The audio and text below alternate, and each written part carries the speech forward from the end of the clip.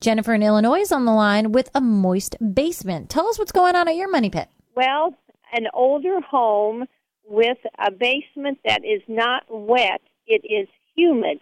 Now, in the wintertime, like right now, it is much drier with the furnace running. But during the spring and summer, it runs 80% humidity down there. We have good gutters, downspouts directed away from the house, but we still have this humidity problem. What could it be? Well, if you're having high humidity, especially in the spring and the summer, certainly surface drainage at the foundation perimeter can contribute to that. So it sounds like you understand the principles that are in play here, and that I'm going to assume your gutter systems are properly sized, that the downspouts are at least discharging 4 feet from the house, and the soil is sloping away from the building on all sides, and that it's well compact, fill dirt, not a lot of topsoil or mulch or any type of stone or brick edging that's holding water against the house. You need to first move the water away from the house using all of those elements at your disposal. Now, if you've done all that, then might be time to talk about dehumidification. Now,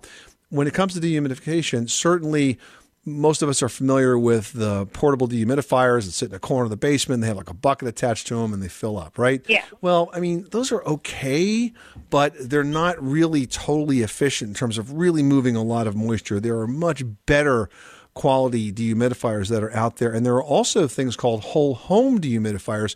Do you have a ducted HVAC system? We have a furnace, but it does not have air conditioning in the house. We need to get that, and we will. We're fixing it up. So you have a forced air heating system, but you just don't have AC yet.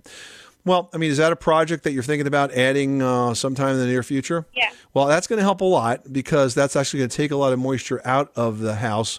But one thing you might want to think about adding to that is something called a whole home dehumidifier. This is an additional appliance that is mounted near the furnace in the basement, and these whole home dehumidifiers, you can Google them, they take out anywhere from 90 to 100 pints of water per day from the air. So they're moisture moving machines. Wow. And so that's another option for you.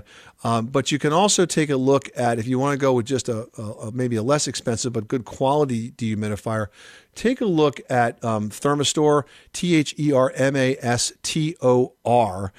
That's a manufacturer of dehumidifiers, very good quality dehumidifier line called Ultra Air. I actually have one of those in my house, and I'm very, very happy with it. Ultra Air, and it's made by Thermastor? Thermastor, yep. Oh, Thermastor. Thank you. I've learned so much. We will do that and do the dehumidifier on the AC and then the Ultra Air Thermastor. Thank you so much. You're very welcome. Good luck with that project. Thanks so much for calling us at 888-MONEY-PIT. Thank you. Bye.